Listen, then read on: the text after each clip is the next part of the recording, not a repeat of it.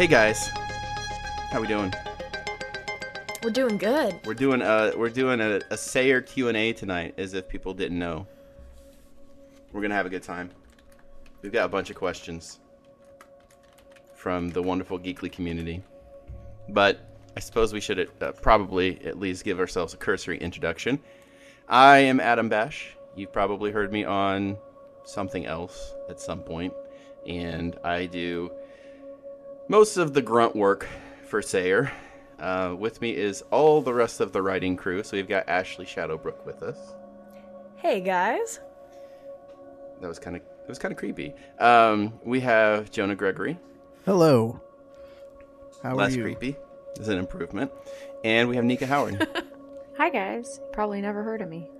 Nope. You are an enigma.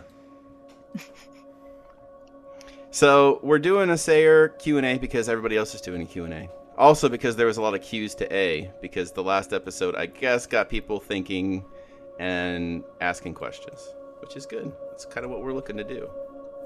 Yeah, we like it when that happens. So we like had, it when we confuse you.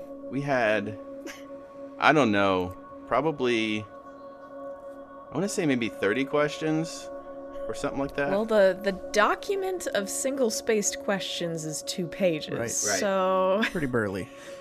Yeah, we had a lot of questions, and so we kind of narrowed them down. We can't probably get through all of them, but we narrowed them down. We had everybody pick like 5 questions, and so we've got at least 20. We're going to be taking questions from the Twitch chat, and then if we still have extra time, we can go back and answer a few more of them a few of the drag questions, the ones that we thought were totally shitty questions. Why are they even on this list? Why did I even we keep them? expected Why more did I from not? the Geekly community. Come on. Yeah, I printed most of those other questions out, and they are now in my bathroom for backup toilet paper. No, they're all good questions. Am I the only one drinking? Because I thought that was like tradition. So No, I'm drinking. I had Coke. two choices. I could either test the stream settings, Yeah. or I could go get beer. So you got beer, I assume. I got beer. There see, you go. now I'm the only one that doesn't have anything. No, I don't have anything either. I just have tea. Okay, good, because I don't have Yeah. my boot on, and I was too lazy to roll over to the liquor cabinet. So I'm trying to be good because I tend to get drunk really fast whenever we do these streaming things. fair enough. Well, I'm not just drinking rum and Coke. It's Kraken because it's a nice. Geekly Oh, podcast. that stuff is good. Oh, I thought you were going to say it's crack and Yeah. rum Yeah. and Coke. We just put Kraken as Don't rum and give Coke. away my secrets. Yeah. I drank so much Kraken at GeeklyCon. I have so much Kraken left. I have a billion of those little bitty bottles, and they are the best. Mhm. You're so Just grab cute. one, take it with Just you. like- They're travel size. Perfect. Okay, so let's get into questions, because Yeah. we have to throw out some Q's before we can give some A's. Right? Should we put That's the true. question in our little group chat for the hangout before we answer it, in case you forget the question? Sure. That actually sounds like a really good idea. Are we going in order, Adam? Just straight down the line, whichever one's got a star? I don't know. Here's what I was kind of thinking we could do, because I want everybody to have an opportunity to not feel like they're getting talked over or anything like that. In other words, say shit that when it's not me, because I talk over people. I know I'm not gonna get talked over. I don't want everybody else to get talked over. I will say things, So Adam. here's don't what you worry here's your what I'm pretty little thinking head. though. I'm thinking we can kind of go round robin this shit and say because we've each got 5 that we kind of chose, right? And so Yeah. we can kind of go around. You don't have to read it in any order, but you're in charge of the 5 that you starred. Oh God. And then What have I done? we'll just go around and you say your question and then you give your thoughts. We'll just kind of spitball it from there. Does that sound cool? Okay. It's a plan. All right. Do you want them pulled up? Does someone have them pulled I up? have. I have each. them. I have them. Yeah. I have them pulled up. I can put Okay. them in our chat, Nika. Okay, cool. I'm not going to have our chat open because it kind of screws with the way I've got the stream set up, but I have Yeah, them open no in worries. Drive. Okay. So, shall I start us off since I have it Yeah. open, or would you like to go first, Adam? No, go for it. Okay, so let me go ahead and throw this in our chat. This question comes from our dear friend Rob Weeks, and it is, what are the team's backgrounds in writing and or production? And personally, for me, podcast-wise, at the point at which I started this was the only podcast I was involved in. I do write, nothing published yet, but aside from that, it's all very unofficial and just for fun. What about you guys? You ever done a podcast before, Nika? You know, I have been on a little one, but I didn't write for that. I wrote like a character background, and then I've written lots of backgrounds for characters for D&D games, and then I wrote a lot of papers in college. That's pretty much it. Count. You put those on a resume, right? Sure. If it was applicable. Jonah and I know each other from the video game podcasting days. It's true. We met because both of our sites had the word damage in the name. That's right. That is 100% the only reason we know each other, I'm pretty sure. Yeah, it's true. The only reason we know each other is because because my ego is what it is. I was Googling my own show. Because my show was called Fall Damage, and his show was called Wing Damage. And so I was Googling my own show, and then I found his show. And you were like, what the hell is this? There's not supposed to be any other results. Yeah. And another buddy, a buddy of mine that I had met, had like started this thing where he would like reach out to other podcasts and like try to like do a podcast guest host exchange program where it's like he would go on my show, I would go on his show, and he would like pitch that around to a lot of people. So I pitched that to Jonah. So I did a show with him. He did a show. He did my show, and so that's kind of how we knew each other. And then actually, you knew Mike Bachman. Oh yeah, he's been on our podcast many times.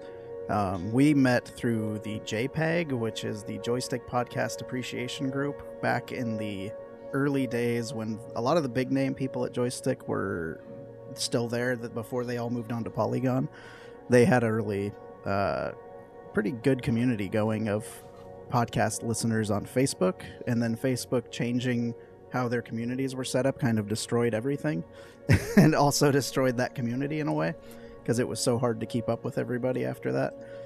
But that's how I know Mike. So we actually, I knew about Drunks and Dragons when he was first starting it only because we knew each other from podcasting about video games together. Yeah, and then for a while there, he was doing a show called A Fistful of Pixels. Right.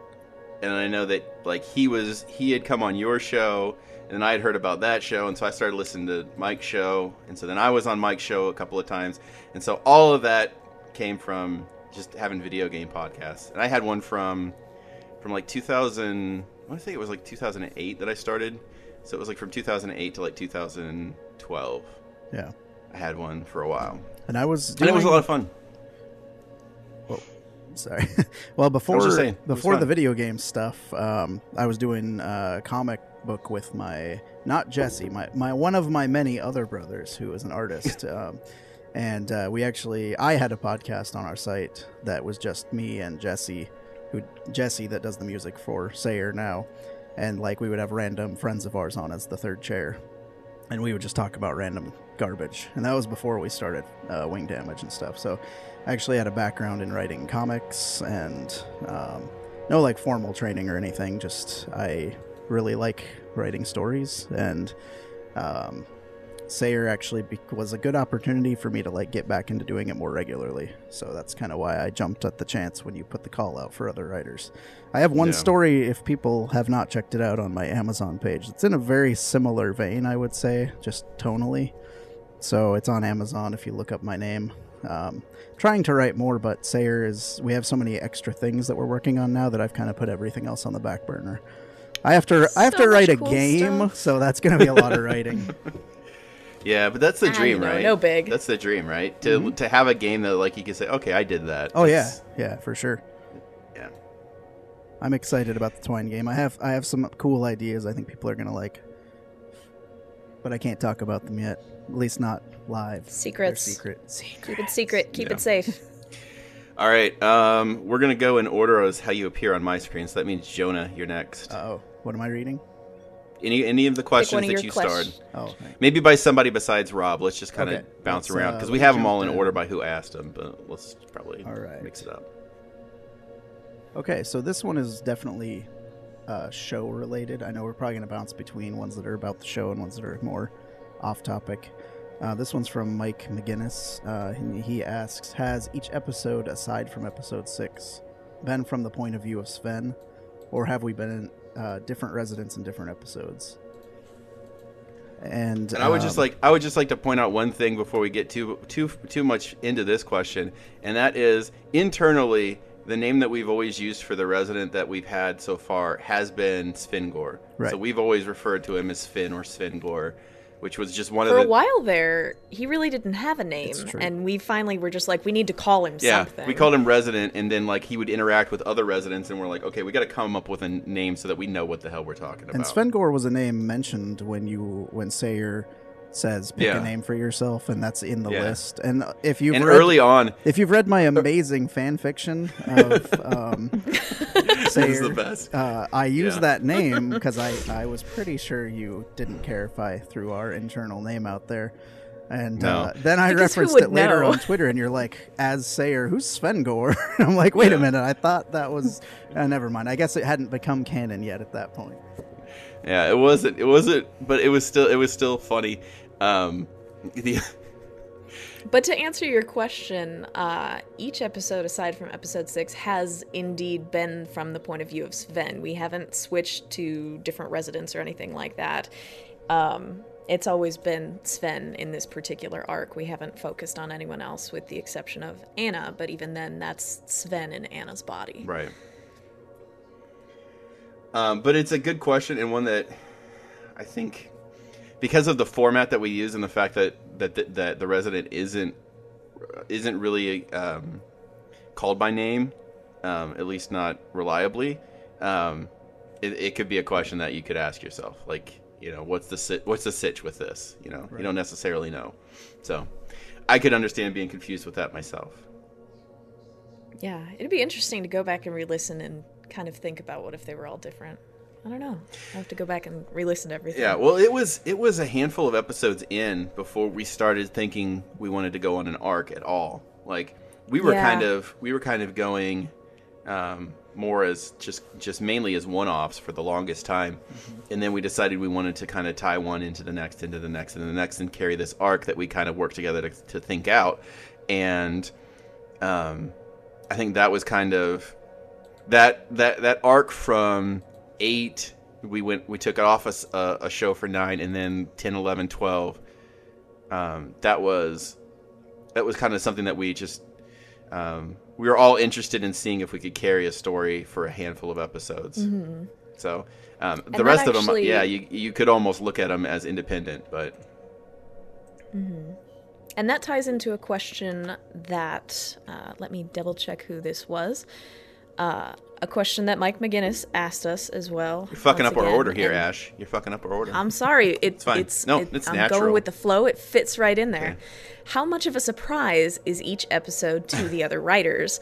Do they have a general sense of what's going to happen, or are they as in the dark as the rest of us? And this is this is kind of a fun question because it ranges. Yeah. Sometimes we'll sit down together and we'll have meetings. We'll be like, okay, so this is what we want to happen and this is where we want it to go. And which is a lot of what we did. We did a lot of talking for this past, 4 or 5 episode arc. But before that, it was kind of a, oh, look, they dropped their episode in the drive. I can't wait to read it. I'm excited to see it. It's we do write very much independently of each other. And like for me, if we haven't talked about it, I try not to read it until it comes out because I just want to hear it like all completed and everything. Like there's a few times where I know Ash has been like, hey, will you check this out, see what you think? And I've had her, read my stuff before. But most of the time I like to be surprised and hear it with the listeners. I think it's more fun. You get like the excitement of it being fresh and It is very fun getting those new scripts. But yeah, it generally is a surprise what direction they're going to go. And even if we do know major plot points, there's so much room in there to mess around that we can still be surprised by what they put in there. Yeah, I think part of it is, and this is one of the issues we kind of ran into with so far with the show, is that when we did get into this situation where we're building a show upon a show upon a show, we've got ourselves into this kind of weird situation where you do have to wait. You have to wait for one show's script to come out before you could start writing the next show.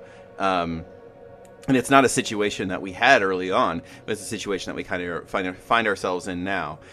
So the last, I'd say the last probably 4 shows or so, I don't know, I felt a little rushed on production with it because we'll get scripts later because nobody could start it until, you know, they had listened to or heard or read through the previous episode. So it's kind of caused us a handful of issues being serialized the way we have been over the last few episodes. So that was kind of something I didn't see coming, but was interesting. But speaking just to kind of like what you know going into it, I 100% trust all 3 of the other writers here with the story that we're trying to tell. I try not to. Yeah, I know. I mean, it's proven detrimental to my sanity at times, but I've been able to kind of relinquish a little bit of that. I want to be excited by it as much as anybody. I want to be blown away when I read something or hear something as well, and I can't get that if I've got my fingers in everything. So even a lot of times the first time I read through something, I'm just like, holy shit, where are we going with this? And it's exciting. It's weird that it's able to meld, I think, into such a cohesive, a kind of a cohesive storytelling thing, since everybody's just kind of coming from their own perspective. But I think we've got enough of an idea as to what the world is, and enough of an idea as to who the main players are that we're able to be kind of together on that. I do distinctly remember one episode that I had given to Adam with no sort of background story behind it or anything. I just threw him the script and didn't tell him anything about it. And after that, I got a DM on Twitter, and it was like, do you remember what show you're writing for? Are you serious? And then I could tell after he had finished the script, he just wrote, ha ha ha ha ha. So it is very much a surprise for a lot of us. Yeah, there was an episode that was like, that was like the second episode that you wrote or something like that? That was Pressure, I think. Was it? Because it was the one that was originally Butterflies, right, wasn't it? Right. Because it was like this love story thing happening at a certain point, and I'm like, where are we going with this? There's no love stories happening on this world. And then there is no love on Typhon. Yeah, and then we realize that it's a manifestation of deeper physical trauma from as a result of being attacked by it's exactly the way we like our carnivorous plants, and it's like, okay, now I can work with this. I don't know. I like this question as well because I like to hear from you guys, even in your own scripts. I know what you guys turn into me, and then what actually ends up being recorded sometimes are a little bit different. I have a tendency to rewrite. Pissed. God. I have a tendency to rewrite huge sections of scripts and stuff like that. Not always, though. It depends. It just depends on how it sounds to me when I do it. I think we could probably count the number of times we've needed massive rewrites. It's actually the same reason why collaborating in the comics back in the day was so much fun for me was because I would turn in a script. My brother, who was doing the artwork, would basically be storyboarding the page and then drawing the page and then penciling it, or the lettering it. So the dialogue and stuff would get modified. Sometimes, he would tweak things that happen. It's the same thing. Anytime you work with a group and you're collaborating on a creative project, that's going to happen. But the beauty of that is once you get to see the final product, it's just different enough that you get to experience it for the first time, even as the writer of it, of an episode. Which I don't think you would really, you don't really get that with when I'm writing short stories and stuff, because it's just me. Yeah. And then I'll send it to a couple friends and be like, hey, are there any massive plot holes or anything I'm not noticing, but this is a lot different than that because the final product is Adam. So it's it's another person that's going to do a final pass, basically, which is really, it's always cool to see that from a writer's standpoint. I think for the most part, like, I try to, like, it's side stuff. It's like alerts and stuff that are going on that I try to add to most of this stuff. But then otherwise, it's just, if there's an opportunity to take it in a very tense or dramatic direction, like when I'm recording it, and if I feel like the moment would go differently, then I'll sometimes rewrite it. And I know we're going to get into what happened in the most recent episode. I know that was a topic of a lot of questions.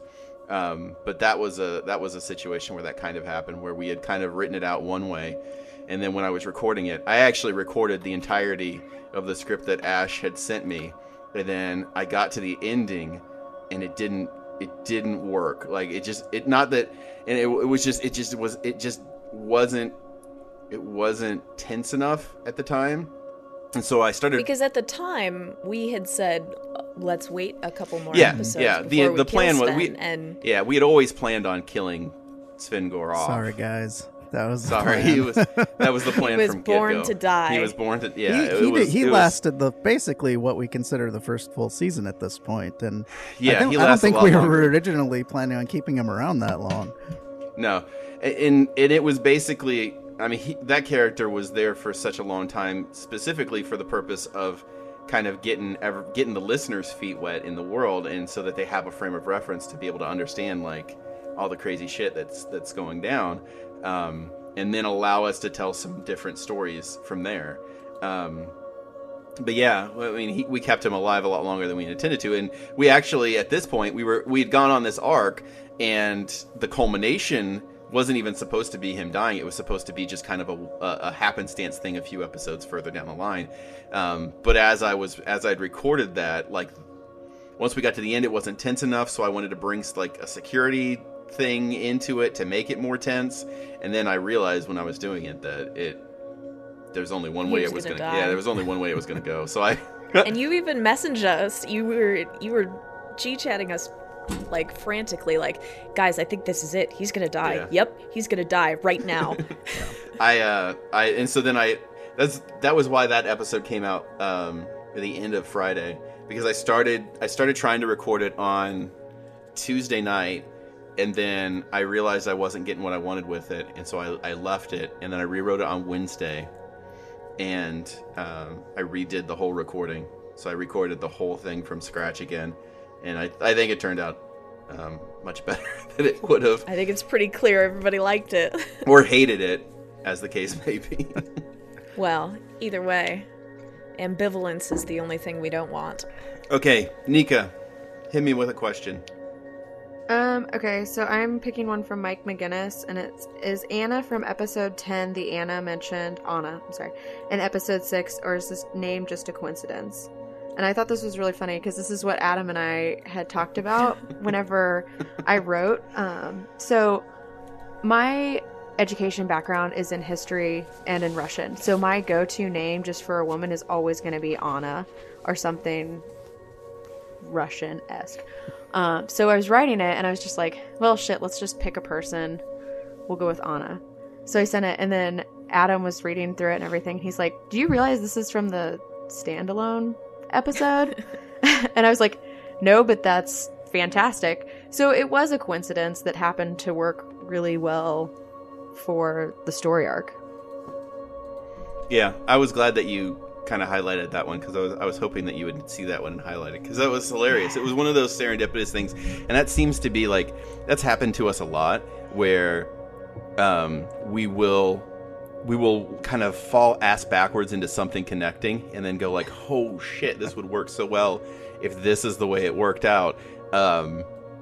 And that was one of those situations where when I read it, I thought, oh, that's really smart. And then she's like, oh, I just kind of picked it. And I'm like, don't care. It's the best it's the best idea in the world. Like, let's go with that. Because then we're able to, without telling that story, like, I mean, you can hear that, you know, you could start to piece some stuff together as to you know, what her background is. And, you know, there are other people there besides the one resident that we're following that have equally effed up stories as to how they got in this situation. So, And it's one of those things where you always, when you're reading like a novel or something, you're like, how did this author tie everything together so nicely? And then like the example of that always stuck with me was with The Hitchhiker's Guide to the Galaxy. He had a scene where the infinite improbability drive turned a missile into like a potted plant, and it thought like, oh no, not again.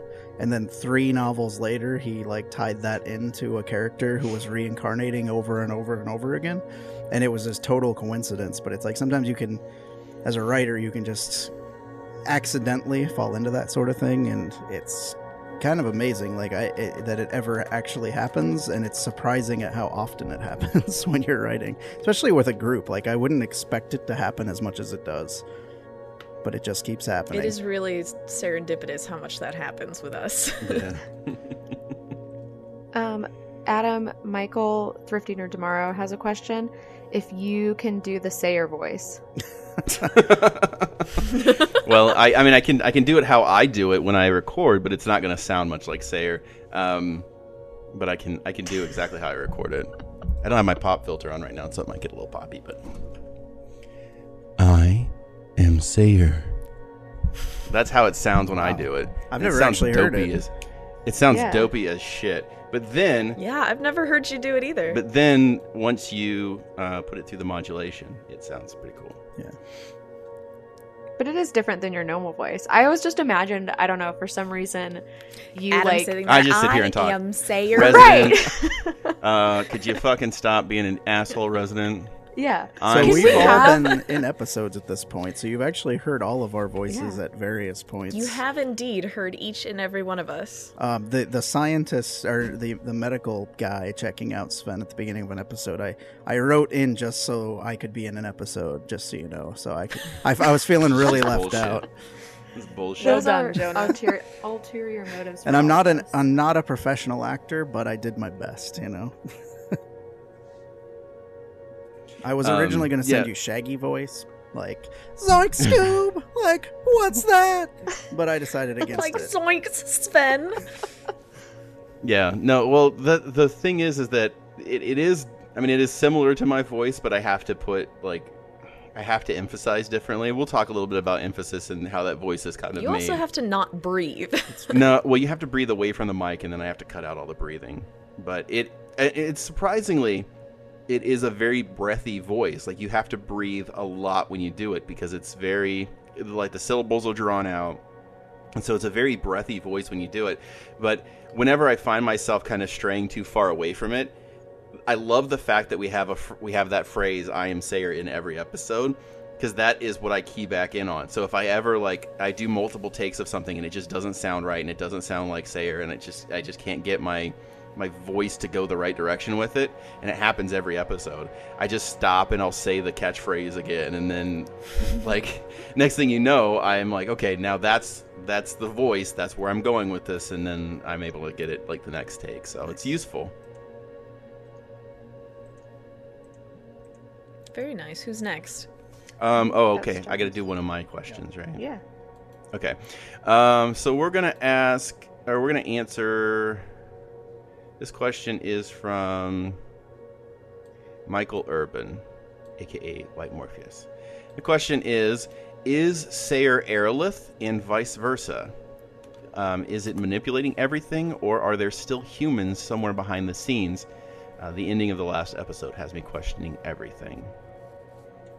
So I told you we were okay with talking about plot.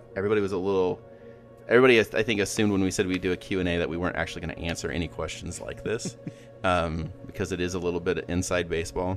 But I'm fine with answering this question. No, Sayer is not Aerolith. There is a corporation that has created him. He is the voice box of Aerolith to all of these residents, but he isn't the decision maker behind a lot of this stuff. Although we've seen in at least one episode that he has some level of autonomy. So whether that is pre-programmed or something that is evolving with him is, I guess, kind of yet to be seen. But there are beings behind Sayer that are, I guess, kind of pushing the buttons back there somewhere. So Yeah, it's definitely not Sayer running things, or things would be a lot more efficient. It's true. So that was a short one. I don't want to. Yeah, I'm like, I don't know how deep we want to dig. That's the problem. Not too deep. Well, that's what one of the questions we didn't star, but I think ties right into that, was if there was one word we would use to describe Sayer. What oh would my it God, be? Jonah, you picked this. And you picked this. No, wait. Should I Before say you it? say No? this, Okay. Can I say? I want to say two things. If you need to cut me off, First cut of all, me off. I'm cutting you off for a reason. Okay. First of all, we're not answering that question. Okay. Fair enough. Because it steals so much of what we're trying to build. But the other part of the question, or the other thing I wanted to say, is that the one word that you picked was the same word I picked. Yeah, I figured. Okay, see, that's not the word that I picked at all. When I read that, I'm like, that's the first thing that came to my mind. But I don't want that gives too much away if we answer that. Okay, fair enough. We've made it clear in the show that whatever the thing we're talking about that we can't say is a thing. So Yeah, it's in there. Oh boy. Okay, so now we need another question. Ash. All right, is it back around to me? It is. Mm-hmm. I am going to take another question from our friend Rob Weeks. Is he the only one that's And our that- friend? Oh no, they're all our friends. Okay, well, Why I mean, haven't I you been didn't- saying that they're our friends? I don't know. None of the rest of us have been saying that they're our friends, but Ash has said that twice, and Well, he's taken I'm Rob Weeks' questions sorry twice. you're not that friendly. All right, so what influences the writing? Current events, history knowledge, things like that, and a lot of things influence my writing. I know a lot of whatever's going on when I'm writing directly goes right into my what I'm doing. The episode Pressure, where he had a manifestation of butterflies in his stomach, happened right after I thought I had butterflies in my stomach because I was going out on a date, but it turned out I had appendicitis. So that went directly into a Sayer script, and I knew as soon as it happened when I was at the doctor's office, I was like, I am putting this in there somewhere, because sometimes you just catch something and you're like, that's not a bad idea. But for me, it could be anything to what is sitting on my desk at the time that I'm writing. I had there's that one episode that you Dr. wrote that was entirely about a stapler. That was really weird. Shut up. The character Dr. Abraham in this most recent episode was actually based on a fellow Geekly. His name is Abe. He went to GeeklyCon, and he had asked me to send him, when he travels around the world, he collects dirt. And so he had sent me a baggie and asked me to send him some dirt from GeeklyCon, and that happened to be sitting on my desk at the time. And so that turned into ashes to ashes, dust to dust, and that's what brought about that whole thing. So it's totally random for me. What about you guys? Mine is, mine's like history knowledge. I really like all of Soviet and pre-Soviet era Russia. So that's how I try to write all of my Sayer. And then it's also what type of music I listen to. So I try to listen to like really creepy, a lot of desperation, and like Deftones, stuff like that. That's just kind of really mellow and darker, so that I can try to not make it as cheery, because apparently my Sayer is super happy sometimes. Oh my God. Guys, listen, the first episode of Sayer that she wrote, and this is some inside baseball bullshit right here, but Sayer like laid out the residents' clothes. It was like the Jetsons or some shit. He like, was so happy and he was proud so of him. happy. He was very proud of the resident. I said, I'm like Nika, this is a great. I love the ideas here, but it's too cute.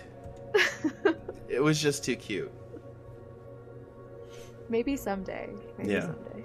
It was she had built Chibi Sayer is what had happened.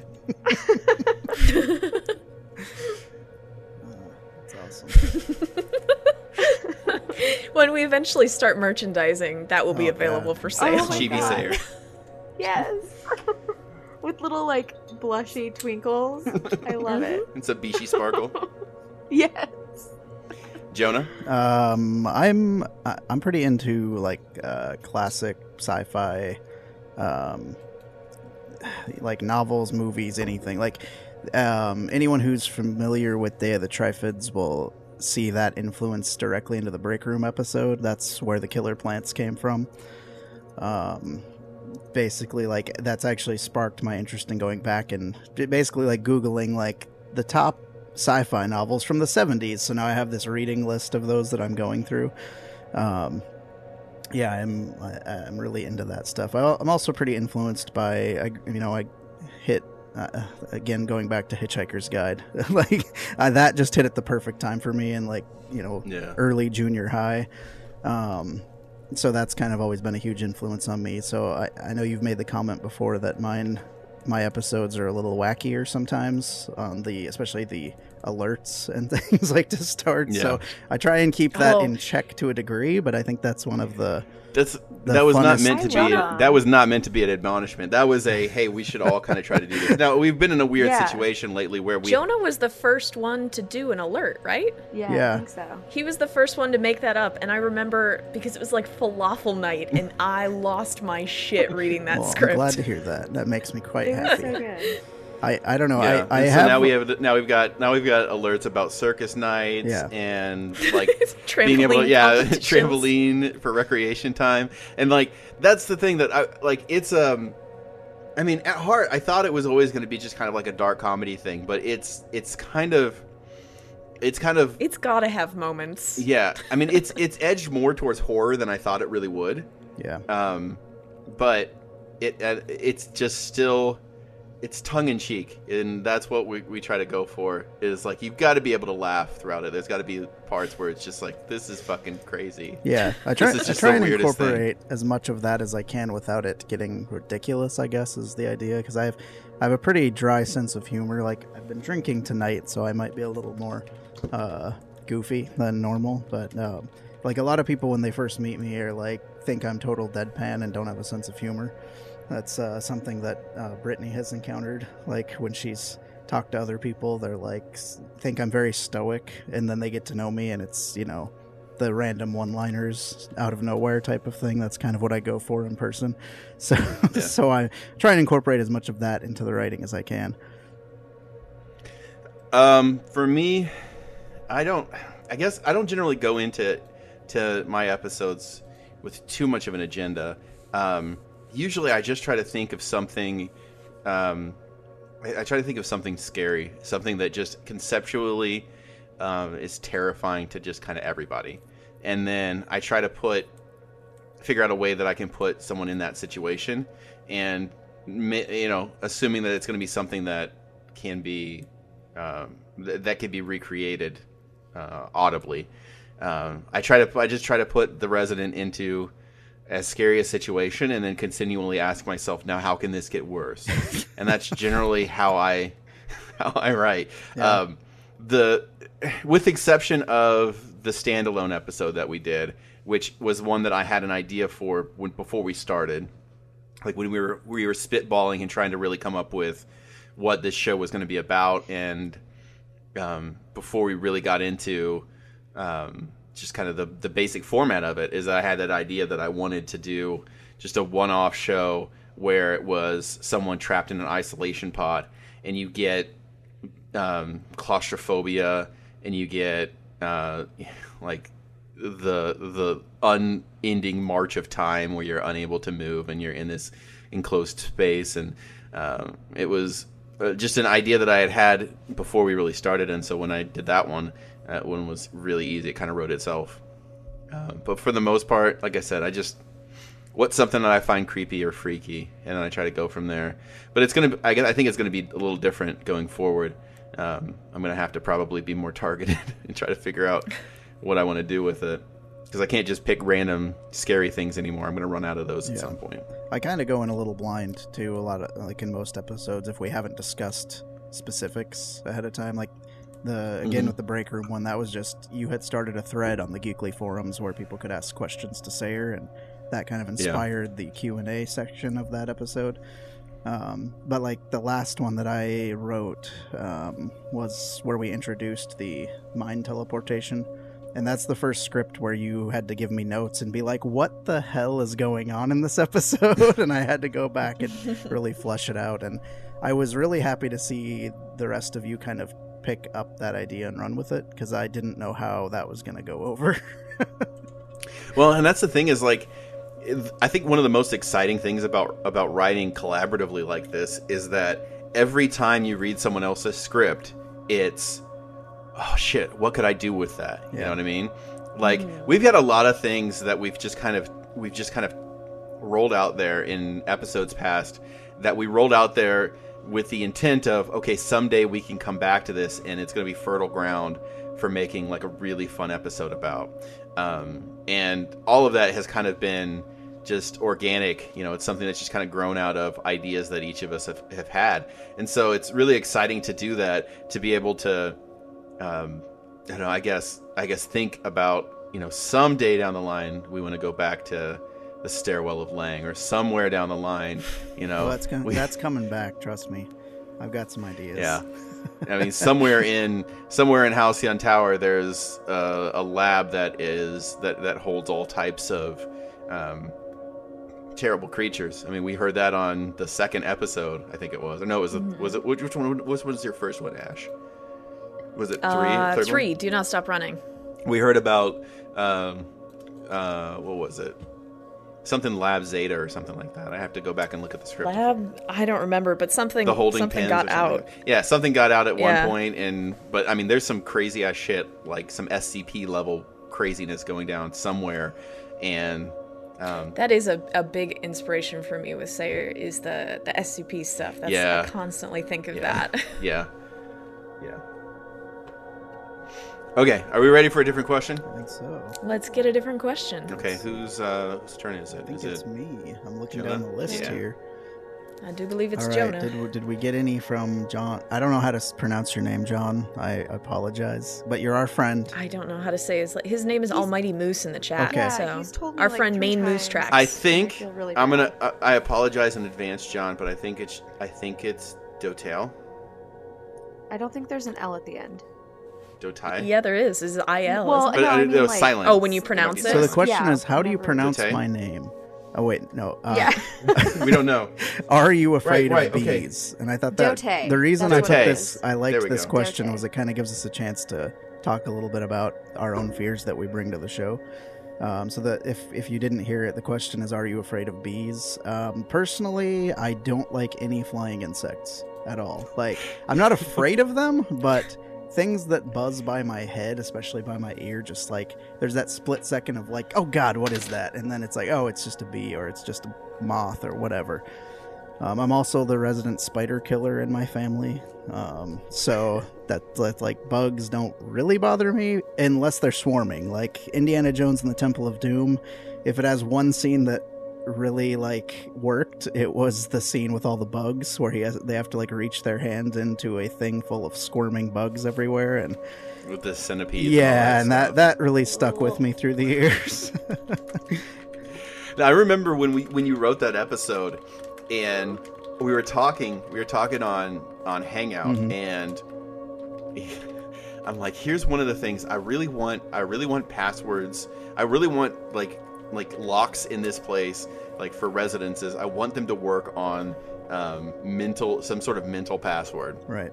And I'm like, and I just want the idea of this guy's. I want these mental passwords to be just unbearably like disturbing to think about, so that every time you have to go in and out of your residence, you have to think of this completely awful thing. Yeah. And so I pitched you on like just the idea of bees crawling in your mouth and inside your eyes and your ears, and just like, and you were just like shuddering at the thought of it when I was in it. Well, I didn't know it was that bad you had enough like that was a thing, but then like my grandpa told me a story of when he was a kid and like kicked a nest on like running down a trail or something, and basically got swarmed, and was describing it to me, and how he was like he was like reaching out and just like smashing handfuls of bees to like try and get them off him, and I was just like, yeah, I can work with that. Yeah, I mean, you took it in a really funky direction, and it was cool. I mean, we've lucked out in some of the tracks that I've been able to find to layer in for music, and the one that I layered in for that part where we were describing thinking of these bees and stuff like that is one that I've only used a handful of occasions, because it is so like heavy-handedly like like creepy, and it sounds like metal screeching and stuff like that. And it's the only time I've really used it was for that, and I used it for the most recent episode every time. And when it stops, it's like the most relieving feeling ever.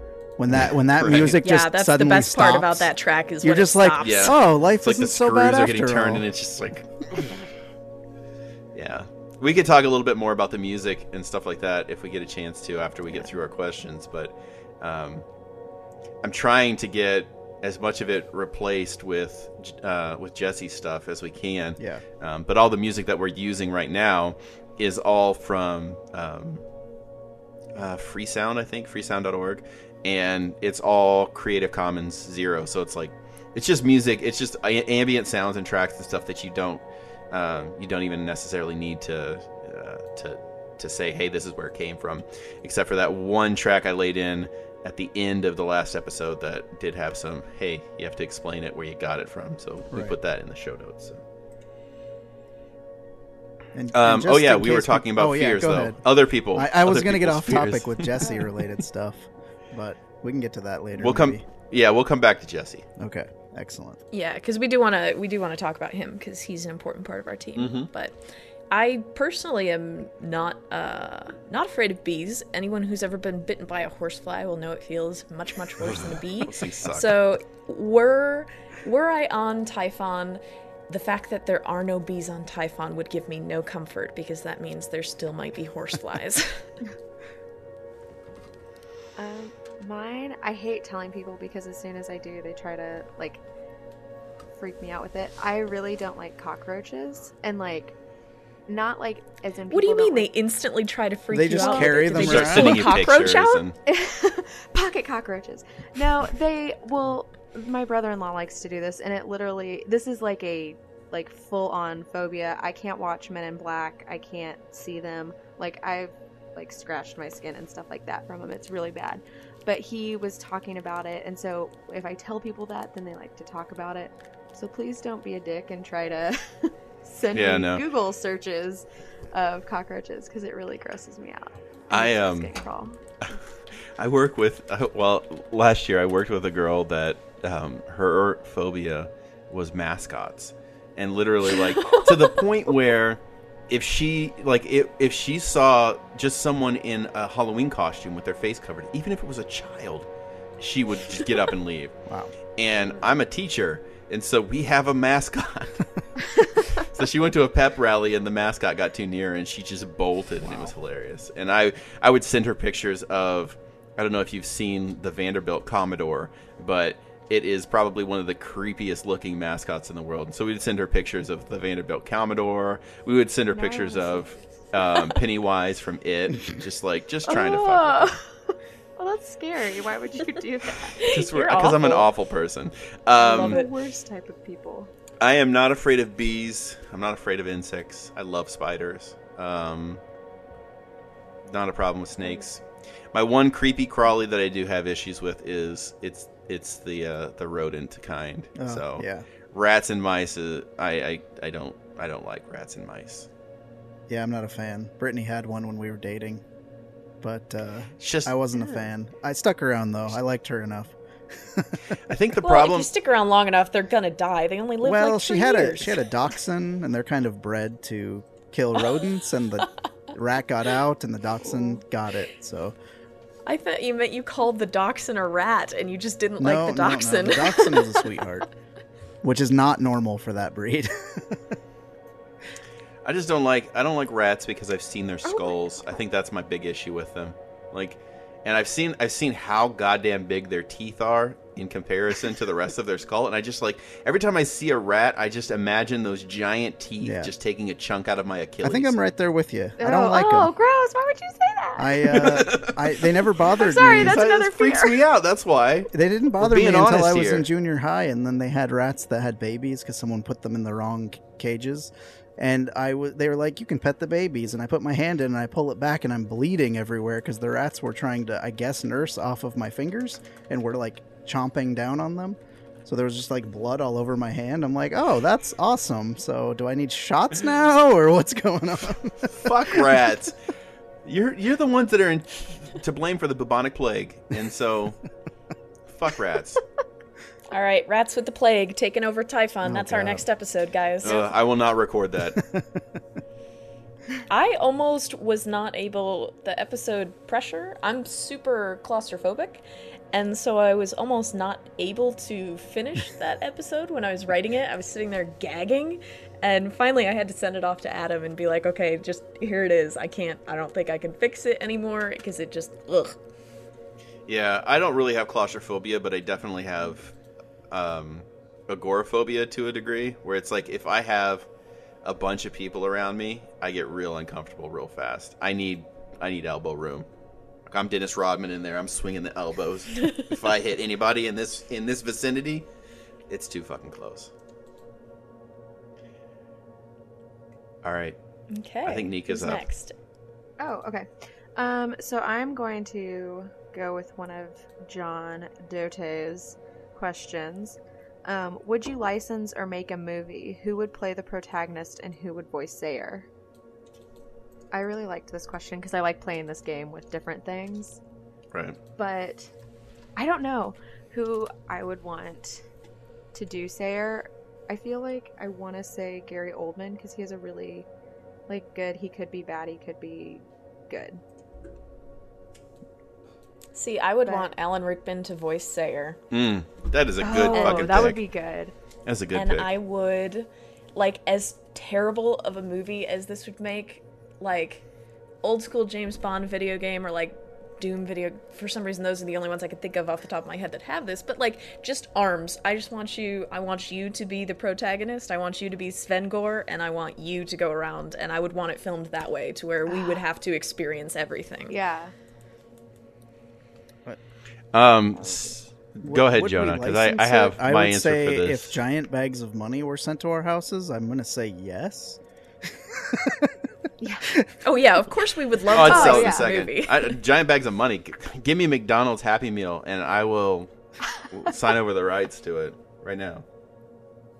But I'm not good at keeping up on popular actors or people that are current or any of that stuff. So I'm I don't know. I'm terrible at that. I'm I don't know. I mostly watch old movies and crappy movies, so I don't think I'd want any of those people in this. I 100% know who would be who. I would sell it for $7, the licensing rights. And the movie would star. Take note, bidders. The movie would star, in the role of Sayer, Mr. Tim Curry. Oh, yeah, I like it. I changed my answer to Tim Curry. Yeah, especially having just watched Congo. I'm a genetic combination of Tim Curry and Alan Rickman, because then I will die happy. Tim and Curry Rick. And then in the role of Svengor, it's a pretty easy guess for me. It would be Martin Freeman. Oh.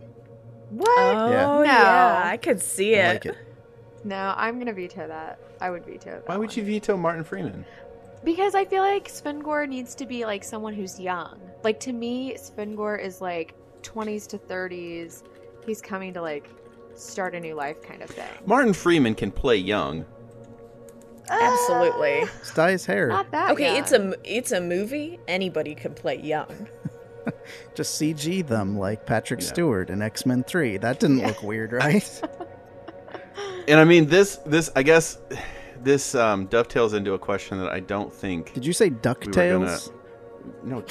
DuckTales. It dovetails into a question. Yes, thank you all. It dovetails into a question that I don't think we necessarily were going to answer. But the reason that when I think of this, I think of Martin Freeman is the same reason that he was chosen for Arthur Dent in Hitchhiker's Guide.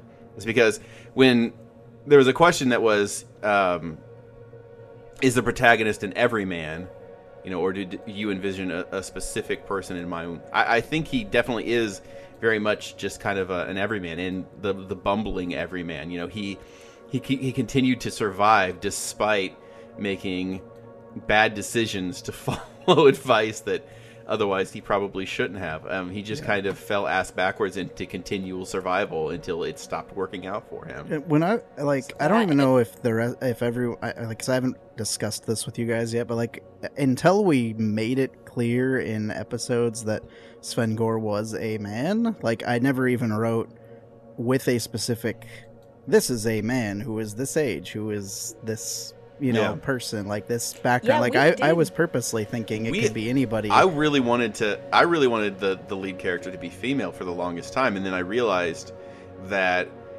I didn't even realize this until after Ashley pointed it out to me that I had done vocal samples for the character, right.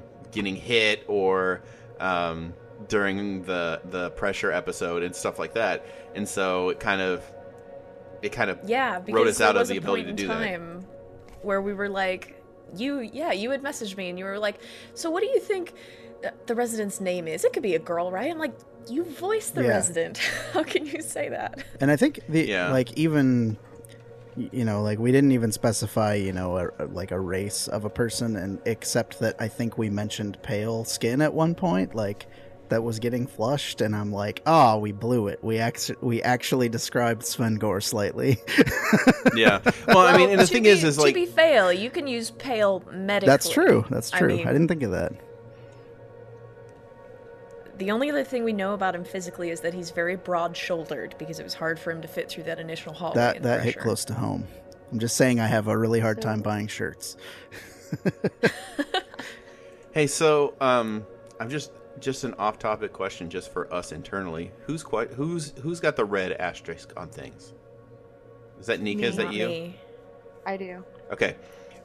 Why don't you ask the question, the last question that you have, Ariel's question, because I think this is perfect for this time. Like, this is the same type of thing we're talking about right now. Oh, yeah. So Ariel writes, while listening, do you intend for us to imagine ourselves as the person Sayer is talking to, or an outside observer? So I don't know about you guys, but I think part of the reason that we try to avoid giving a gender or racial identity at all to Svengor for the longest time is that we wanted them to be able to be something that the listener could identify with and put themselves in that position. Yeah, I agree. That's how I was writing it too. Like, I wanted the listener to feel like they were the one being spoken to, which has actually made it a lot harder to write some of the story stuff we've been doing. Once we got into the arc, that got a lot harder. Yeah, for sure. Yeah, because we really needed to nail down the character once we got to that point, because it was no longer about a reactive situation. I mean, at that point, Svengor started making some actual decisions and interacting with people in a different way. And so we had to kind of nail down who that character was. But before that, we were trying to make it just kind of like a Gordon Freeman situation. Yeah, we want you to root for Sven, but you also need to be him. Yeah, I think an episode that did a good job of putting you in that place was the first one where Sven was having to test things on himself with injecting for needles. Science. That one was for sure like a good example of like what we were going for, of putting you in the position of Sven, because Sayer's telling you like, now you have to do this thing, and then the episode is implying that he's hesitating, or like what you would probably have been thinking at the time, like, I'm not going to do that, but then it becomes like a necessity, like he has to do it. Well, and you hear things that otherwise like a casual observer wouldn't experience. There's the heartbeat, there's ragged breathing in that one. That was the first one. That was the first one we really started getting, or I really started getting into Foleying as much as possible, and just like Foleying, just interacting with the environment, like picking up syringes, picking up injections and stuff like that, and just kind of trying to add that extra level of putting you into that position. It's kind of the intent that we've been running under. It's like we want to put the listener into the shoes of somebody that's kind of living this. I mean, you know, the residents receive this signal through an implant in their brain, so they're the only ones that are hearing this. And so if you're hearing this, then logic would deduce that that's because you're in this person's body at the time, right. you know. And one thing while you're on that subject that does tie into that real quick, Ariel asked this, when writing the scripts, do you put thought into the extra effects that'll be added in editing? And yeah, a lot of times we will just scribble in stuff like elevator ding, heavy breathing, make his heart beat, and then Adam will throw in stuff on his own. Yeah, you do that more than anybody else, Ashley. I don't get a lot of side notes of static here from anybody else. It's generally Ash, which is great. No, it's useful because it's like, okay, I know what she was thinking at this point, and it helps me to kind of build build that feeling.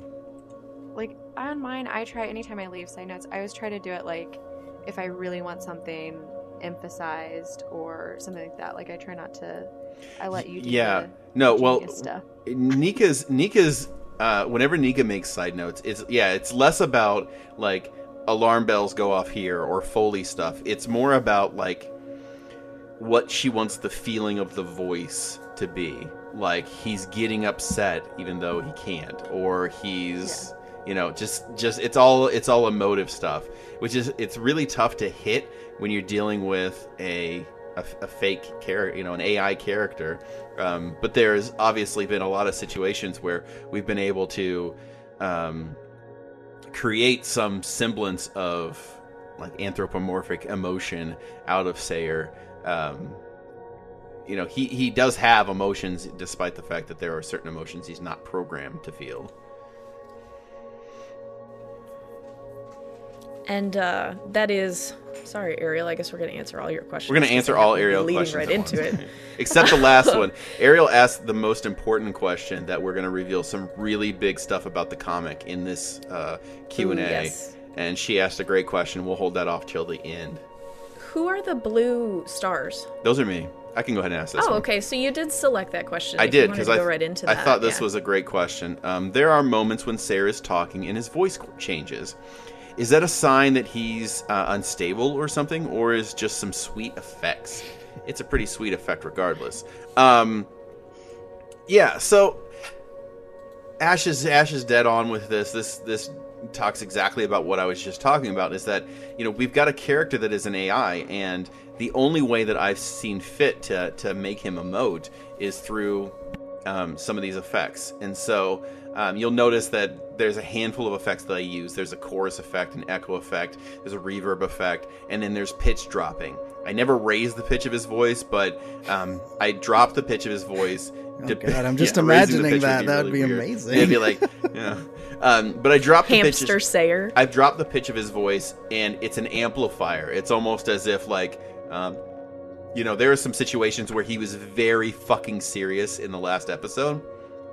And in those situations, I dropped that thing 4 pitches, which is something I only did in episode 6 when he was really angry. So he has some ability to emote, and you can catch that based upon what I'm doing with those effects. So whenever I do the echo effect, it's just something that you would stress with your voice. I can't enunciate and stress the way I would normally do because he's an AI. So when you're talking in a fairly monotone fashion, a lot of that has to be handled through the effects that we add to his voice. So things like the echo in the chorus and stuff like that is just, hey, I feel this is important. Things that are dropped, anytime I drop the pitch, it's either meant to be menacing or it's meant to be, you better fucking listen to me. So whenever Sayer's pitch drops out and his voice lowers, and sometimes it's not really noticeable because it only lower like a 1 step or even 1.5 steps.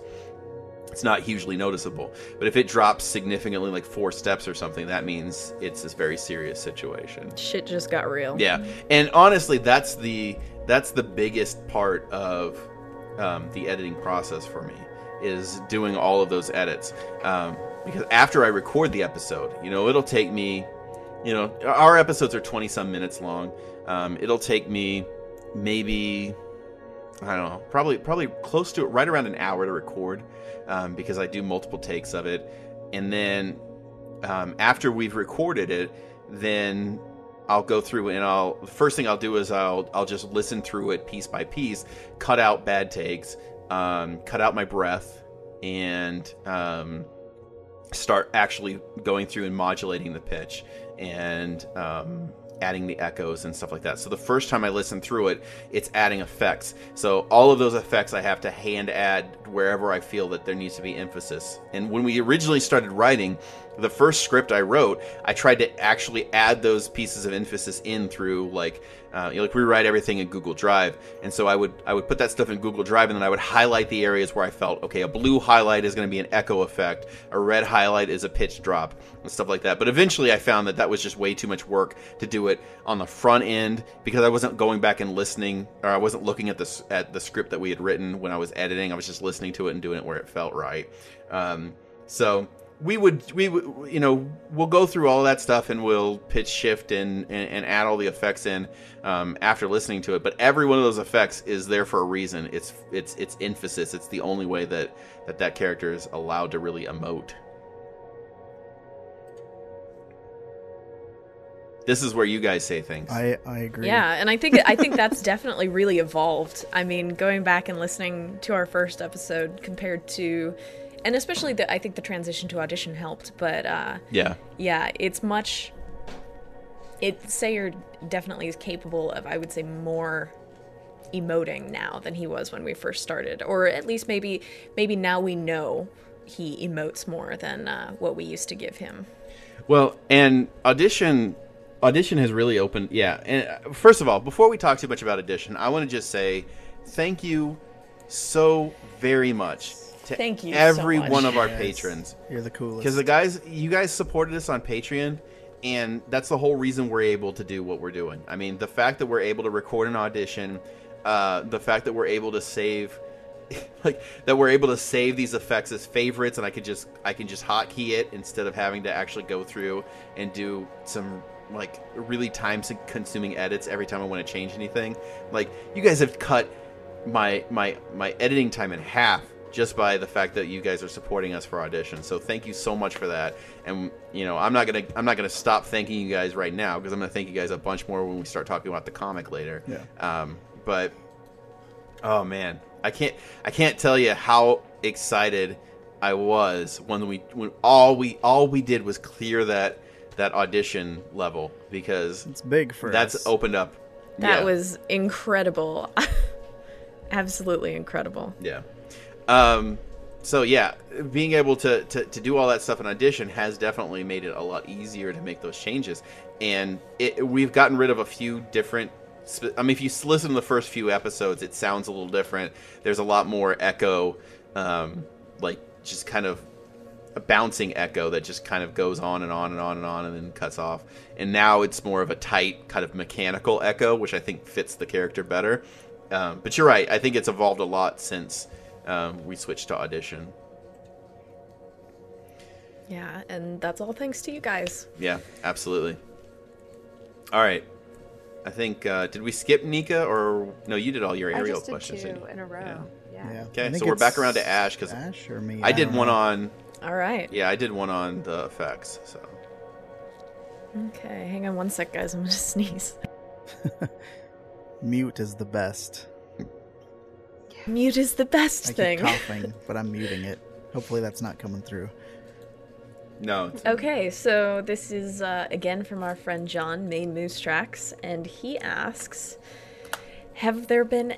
And I'm curious about this answer, too, because I, haven't gone through all of your scripts necessarily as closely. And has there ever been a storyline that you've shelved as far too out there?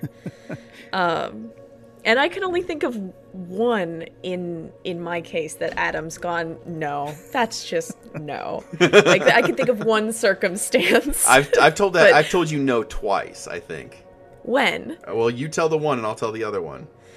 There was the only one circumstance I could think of where Adam was like, nope, that crossed the line into too ridiculous, was there was another character in episode 12 named Dr. Thompson.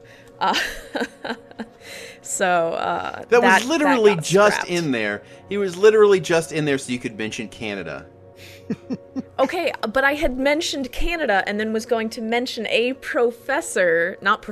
doctor, because I had mentioned them in tandem, because one lived in the Pacific Northwest, and that was Dr. Abraham, and then we had Dr. Thompson, who's a specialist in Canada. Which was shameless. And it was only to mention Dean, who I don't even think listens to our fucking show. So that is literally what I said. That's literally what I said to you. I was like, I cut Dean because it was shameless. The one time where that I can think of that Adam has gone, no, just no. Well, so what's the other time? The other time was your first episode, which was really layered with your own inside jokes. Like there was a lot of inside baseball going on. Which one? Don't Stop Running. Every section of that. Oh, when it was originally 65 Days of Static. Yeah, that was a dumb mechanic that I tried to, like, include a bunch of references, and I definitely don't do that anymore, because I would try to include it was layered with references to songs that I hoped that one day people get, and, like, looking back now, I realize that was a very dumb mechanic to try. It was, to explain it a little bit, 65 Days of Static is a group that I think inspired a lot of what you wrote when you first started writing. Yeah, the definitely. Stuff. And I added a lot of them. It is still something that I listened to. And I added a lot of their stuff to the Spotify playlist. And I listened to that playlist, and so their stuff will come on when I'm writing as well. Mm-hmm. But yeah, it was literally like every third word was a way to wedge in. It was not every third word, but I did manage to include a shit ton of references. It was there was at least 15 song titles in that script. Yeah, and some of them were really, like, I look back on that original script, I'm like, fuck, what was I thinking? Like, that was bad. So I cut a lot of those, but that was the only other time I can remember where we did any of that stuff. I don't know. Everybody else, let's hear your thoughts. Anything you've thought and then said, no, that's too fucking out there. Let's reel it in. I don't think nothing like that was a full episode. Maybe some bits that maybe got too goofy, but so far we've been in such a crunch for time. I've kind of just bit the bullet and refined my drafts until they're to a point where I'm not embarrassed to send them to you. There was a couple things before we started the show proper, you had us each write just like with the basic idea of what you were going for the show, like a very like mini scene basically, just to see if what we would write would kind of it was like a few hundred words, to see if it would fit. And there was some stuff in there that I liked. I reread it more recently and I was just like, wow, at least I got the job, I guess. I don't know how, but I did. But there was a few things in there that I liked that I was going to incorporate later that we've since completely changed. Like, there was originally a scene where someone saw something on the surface, and now we've specifically said there were no outward-facing windows. Nope. Inside baseball, I think. Maybe we don't want to talk about that. So, well, I mean, from what we've specifically said in the episode, Sayer specifically says there's no outside-facing windows to Sven. Yes. And it was going to be Sven seeing something that... So now I can't reference... I can't approach that idea in the same way. So I've just completely said, okay, let's move on from that. You know, sometimes you just got an idea that you think is so cool, and then you just got to flush it in the toilet and move on. Because it just doesn't fit anywhere anymore. Yeah. Yeah, and you do have to let go of ideas. Like, I can't remember what I wanted to do, but I kept trying to wedge it in somewhere and it was not working, and I ended up taking the thing in a whole different direction. But sometimes you will try and cling to an idea and make it work for hours, and it just does not happen. Yeah. So you have to be ready to let go of ideas. Yeah, there was an idea that I had. Oh, did you just say Nika? Like, Nika needs to talk now? Did I say that? Well, Nika hasn't spoken, so yeah. She was shrugging her shoulders and saying no, so I didn't. No, I can. I don't feel like I've had any ideas that I've necessarily shot down for myself, but I feel like mine is I have to try really hard to not make it, and I think this is maybe why it comes off so cheery, to not make it super dark, because I like to do the ones that are very much you are going to die. You are going to have terrible, terrible things. But I don't think it comes off in a way that's like not as light. I don't know how to explain it. But like, I really like the ones where Svengor almost dies, or ones that I've like, done where he almost dies. But then I don't want to make all of the ones like that. So I guess that's kind of my dilemma with writing. Yeah, it's a tightrope. Whereas it's like, if you consistently put the main character in mortal peril every episode, like it loses its luster because people are like, well, how's he going to get out of it this week? Right. No. I mean, that was a fucking Simpsons episode. Yeah, that was the whole idea initially with the break room episode.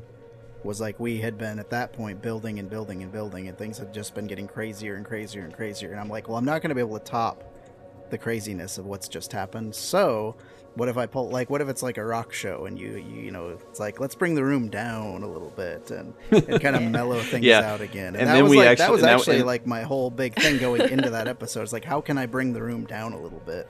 And then the whole killer plant thing kind of just weaseled its way into that script, you know, as I was writing it. That's what I love about your episodes, is that I feel like you have a very good mix of like these little lighthearted moments, but then a lot of dark stuff as well. Well, thank you. I really like that. Yeah, you definitely have mastered the like lighthearted stuff. I have had to go back and look at some of your scripts because I've been like, okay, I want to throw something like, how did he do that? Like, how can I make that like happy and funny and put that in here? How is that going to happen? Well, and I think the breakaway of the alerts is always the way that we can that we've internally tried to do that. That is a great way to lighten the mood, because it's like that is something that is not being broadcast to one resident. That's being broadcast to every resident. So no matter what, I just love the dichotomy there of no matter what fucked up thing is happening in this person's life, everyone else is getting this broadcast. Everyone's got to know it's falafel night. Yeah. Right. It is. It's falafel night. And you can be in a trampoline league. I was dying with that, by the way. I haven't had like a lot of ideas that I haven't done. I was kind of bummed that I wasn't able to do I wasn't able to kill Svengor in the way that I wanted to kill Svengor. I was surprised. Because you were so happy. Cool you were so happy about how you were going to kill him. And then and at this point, we're not going to do it because we might do something with a different character, though. I wouldn't. Do you want to spill those beans? I'm going to spill the beans because it would be a bum mechanic to do if it wasn't a character that we were carrying significantly. So the original way that Svengor was going to die, is I had thought up in the beginning, was that it was all about the concept of teleportation. And once we actually got into like mental projection and calling that a form of teleportation, it really kind of confused the point to the part that like I didn't know that if we could really work with it this way. That was my bad. But it ended up working. We ended up getting a lot of ground out of that and doing some things that we would not have otherwise been able to do. But the plan was that he was going to be testing teleportation, and so he was going to be testing a teleporter. And the teleporter was supposed to disassemble a person. It was working like a Star Trek teleporter would, where it disassembles somebody and reassembles them on the other end.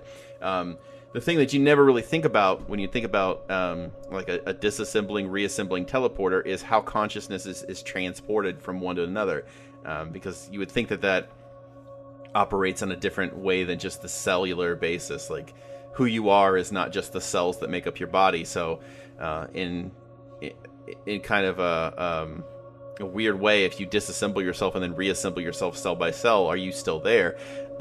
So what we were going to have him do is test a teleporter, and the teleporter was going to start up, and he was SAYER was going to kind of walk him through, and he was going to start teleporting, and then the episode would just cut out, and it would be dead air for like the next 10 minutes. Because he died, and he was rebuilt on the other side, but it wasn't him anymore. So that was the plan of how we were originally going to kill him off, and everybody would have hated me so much because I would have had a 25-minute episode or something, and it would have been like 12 minutes of actual episode, and then like another 10 minutes of just blank nothing, and then Nika telling us where they can find our Twitter account. That's my fear. There you go. That's what I'm afraid of. Is Star Trek teleporters. Yeah. Old Man's War. Up. If you've ever read Old Man's War, which is by John Scalzi, he has I don't want to spoil it because it kind of has a big lead up in the book, but he has a very similar thing that happens in that book that also just freaked me right out reading those scenes. But I kind of felt bad. Like I felt like, writing the mental teleportation. I was hoping that we could kind of use that as a stepping stone, but I think how things worked out. I mean, like, I didn't see it coming until I was actually getting to hear the episode, so it worked out really well. No, I think all told, if we had done it the way that I had originally thought, we wouldn't have been able to go to the other tower. We wouldn't have been able to interact with Anna through kind of that astral projection or mental projection thing, which would have been a huge loss, because we were able to build more backstory for that character. I think really kind of build more to the world that we've got there, because Argos Tower is, I know, Ashley's like favorite thing in the world right now. Argos Tower, just wait. Yeah. All right. It is my favorite new thing. So, what else do we got? Whose question turn? I guess it's me. I do believe it's Jonah. All right. I'm just trying to scroll back up to the top. I think we've hit a lot of the points. But kind of going along with what we've been talking about, Zombie Slag, our good pal, Rob Weeks. These kind of go hand in hand, the first two on this list here. Will there be more standalones like his favorite episode 6? And hey, I love that episode myself. And then after the most recent episode, will the overarching storyline continue? So those kind of go hand in hand. And I think we've touched on this already, but we kind of didn't intend for the storyline originally to be so connected between episodes. So Sven dying is actually to our benefit as the writers, that we can kind of take things in different directions now and not have to stick to one character if we don't want to. Like we have a little more freedom to bounce around from resident to resident at this point. Yeah, Ash had mentioned earlier that when I was sending like fervent messages in Google Talk about like, okay, I think he's gonna die here. Yeah. All right, yeah, he's definitely gonna die.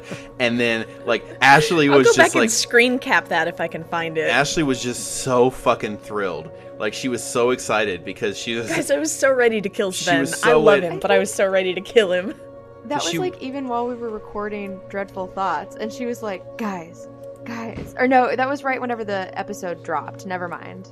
Yeah. And it was that. And she was I think she was so excited because she like, I mean, Jonah's absolutely right. It frees us up for kind of more what we were going for, which was, it feels like, I mean, to me, it feels like we've kind of been operating with it's gonna sound jerky, but it feels like we've kind of been operating with training wheels on. Yeah. For the past 12 episodes, we've been we've kept this same character with the exception of that one standalone episode, just because it's easy. I feel it's been easier to follow and it's easier for people to kind of digest. But we've got a whole world there. I mean, it's smaller than Earth. It's a moon, but I mean, we've got a whole little world there, and we've got satellites flying around that thing, and who knows, there's shit happening on Earth, and there's a lot of stuff that needs to be told about that world, and it can't all be seen by this one guy. So it was kind of a watershed moment, I think, for all of us to be able to pull the trigger on Svengor, because we want to be able to free ourselves up to tell some of these one-off stories and go in different directions that we couldn't when we were kind of bound to this one character. Yeah, this world is so much bigger than Svengor, and I don't think it was until I was writing episode 12 that I got to the point where I was like, man, now I have really, once we started to get, episode 10, 11, 12, I suddenly realized that there were so many other places I wanted to go, and we were still stuck with Sven. And so that's why when I had written the episode, I had included the blood thinner, because when he skinned his abdomen, I wanted him to just bleed out on that chair, or bleed out in the next episode, or die very soon. And then Adam just went and killed him off for me, so it was great. And it was funny, when I originally realized that he was going to die, it was very sudden. It was just gunshots and done. And then I was like, we've done that. Like, we've done the sudden stab, you're dead, like, cliffhanger. That's what happened in the break room episode. I'm like, people are going to think that we're just like, okay, well, he's going to come back next episode. And they're going to be sitting there for 2 weeks, and then they're going to realize, oh, okay, they've gone in a different direction. Well, maybe he'll come back in the next episode, and then they'll wait 2 more weeks. And so I really wanted to give some level of finality to it. So that's why once it started getting stressful, I went back to kind of what we had done in Nika's science episode and started layering in the heartbeat for that scary situation. And then when the gunshots happened, we had this heartbeat already, so we could hear it kind of slow down. And that was such a magnificent touch. And well, it was because you had mentioned, like, are you going to have him bleed out? Like, please tell me he's going to bleed out. And I'm like, I don't know if there's any really way to make this work. But then I'm like, okay, if we do this, like, we can hear him take his last breaths. We can hear his heart stop beating. You like, don't want to just have there's him say, fucking oh God, finality. I'm bleeding out. Yeah. Sorry, I've got so much blood on your floor. But yeah, I mean, it's I think it was cathartic to all of us, I feel. I mean, I may be speaking for everybody else, to be able to hear that, to put some level of finality on it, and so that we can move forward without really having the specter of, okay, well, what are you going to do with him next? Are you going to bring him back here or there or anything like that? Because, I mean, there's no character there. I mean, he became something, I think, over the course of the last handful of episodes, something very malleable, and I think that's, if anything, the message I feel that over the course of the last handful of episodes that we've tried to kind of put out there is that, being so malleable and so so able to be influenced can be a very dangerous thing in this world. Not ours in particular, though it is, but in the world of Typhon, it's very dangerous to not think for yourself, I guess. Mm-hmm. So. Yeah, and it also gives us opportunity to jump around to people who have been there a little bit longer and see how they interact with Sayer, or people that are... Because, like, the whole point with Sven was, like, it was a good starting point for the audience because he was such a blank slate. Like, he has total amnesia. Like, he does nothing. He doesn't even know his name or where he came from, nothing. But now we can move forward and introduce characters that actually have a little bit of a backstory themselves. And I've been toying with the idea. I don't know necessarily if we'll do it this way, but I've been toying with the idea of the fact that, like, Sven never communicated with Sayer. It was a one-directional street. Right. So I don't know if in the future we'll toy with that at all. But it's a possibility now. Mm-hmm. And that was the thing. Another thing with Sven is you brought up, people who are higher up in there. I mean, we ended up graduating Sven to tier 2, but that is still scraping the bottom of the barrel at Aerolith, and there would have been no other way for us to show you what goes on at the higher levels, what goes on in the mid levels, what goes on in maintenance. Yeah, we even mentioned... those are all very, very different things, and we would never have had the chance to tell you that aside from cursory references. Yeah, we even mentioned, like, tier 3, then Sayer kind of stops himself and says, well, we can't talk about that unless you get there. So it's like, even one tier higher, Sven is so low on the totem pole, he's not even allowed to know, like, the guys directly above him, like, what their job is. Yeah.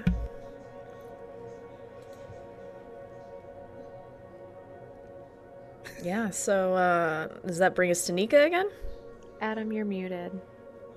Oh, I thought I had unmuted myself. But I muted myself when I unmuted myself, so that's crazy. Let me see what else I have. Okay, let's see. I have, will the integration of non-Sayer AIs, the others on Halcyon mentioned earlier in the series, come into the storyline? And this is from Rob Weeks.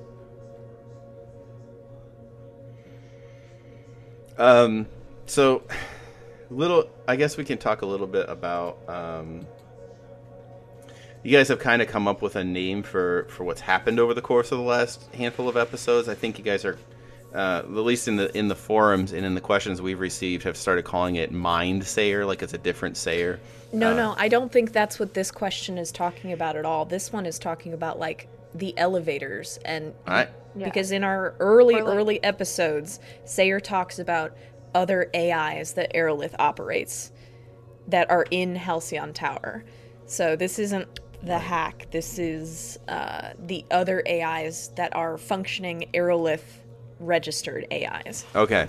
So that was the point I was going to try to get across, was that we kind of have an internal name for it too, and that's that we call it the hack, and that's what we've kind of talked about when we talk about the overarching storyline that we've had over the course of the last handful of episodes.